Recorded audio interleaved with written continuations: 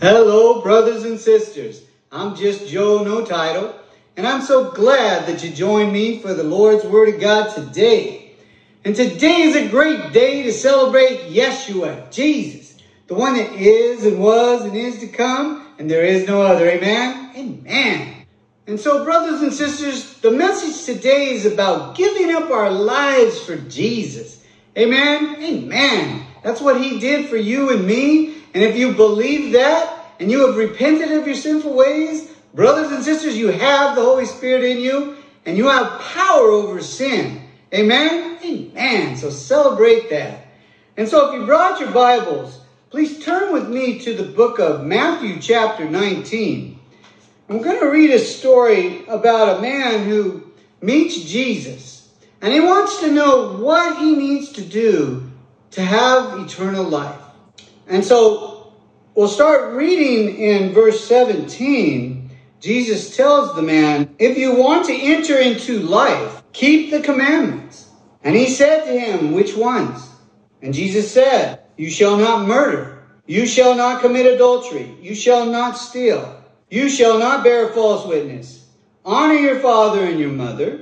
And you shall love your neighbor as yourself." The young man said to him, "All these things I have kept from my youth. What do I still lack?"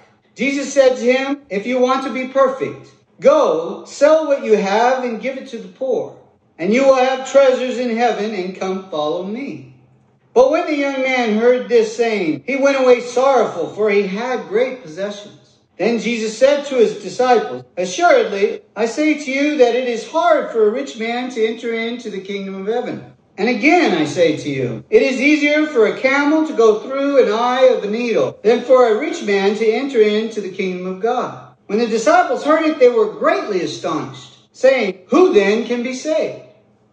But Jesus looked to them and said to them, "With men this is impossible, but with God all things are possible." Then Peter answered and said to him, "See, we have left all and followed you. Therefore, what shall we have?" So Jesus said to them, "Assuredly, I say to you that in the regeneration, when the Son of Man sits on the throne of his glory, you who have followed me will also sit on 12 thrones, judging the 12 tribes of Israel. And everyone who has left houses or brothers or sisters or fathers or mothers or wife or children or lands for my name's sake shall receive 100-fold and inherit eternal life." So brothers and sisters, first I want to point out that when Jesus is asked what must he do to inherit eternal life, Jesus refers him to the commandments. You see, Jesus did not come to abolish the law, but to fulfill the law. That's what the Word of God says. And first thing he talks about is do not murder, do not commit adultery, do not be a thief, do not lie. Do you understand? So don't let anyone deceive you thinking that, well, Jesus came and died for our sins so we can continue sinning, because that's not so. We won't make it to heaven if you continue to sin. You understand? And the only way to beat sin is the Holy Spirit. You can't beat sin without it. But you have to repent from your sinful ways to receive the Holy Spirit. You have to seek God with good changes in your life. And then when you're ready, God will fill you with the Holy Spirit. Amen? Amen. So then you have power over sin. And you can beat the devil. Now next we look at, he knows he's rich. And so he wants to test him by telling him to sell everything, give it to the poor, and come and follow him. But he walks away sorrowful. You see, brothers and sisters, it's not about money.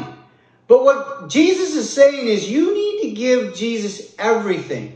We all think about Jesus dying on the cross for our sins. And praise God. Praise Yeshua, he did. Amen? Because no one can get saved without that sacrifice. Amen?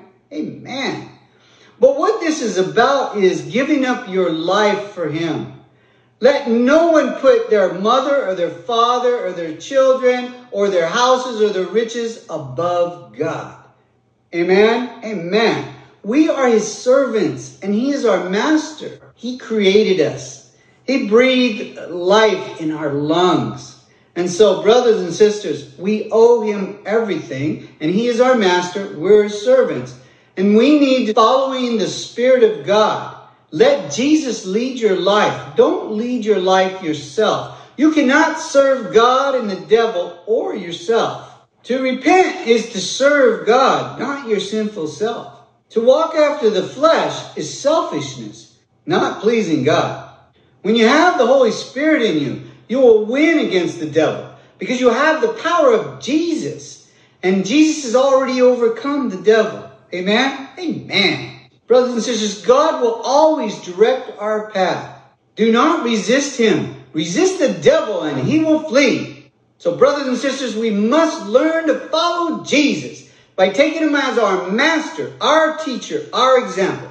Believe his doctrine and obey him.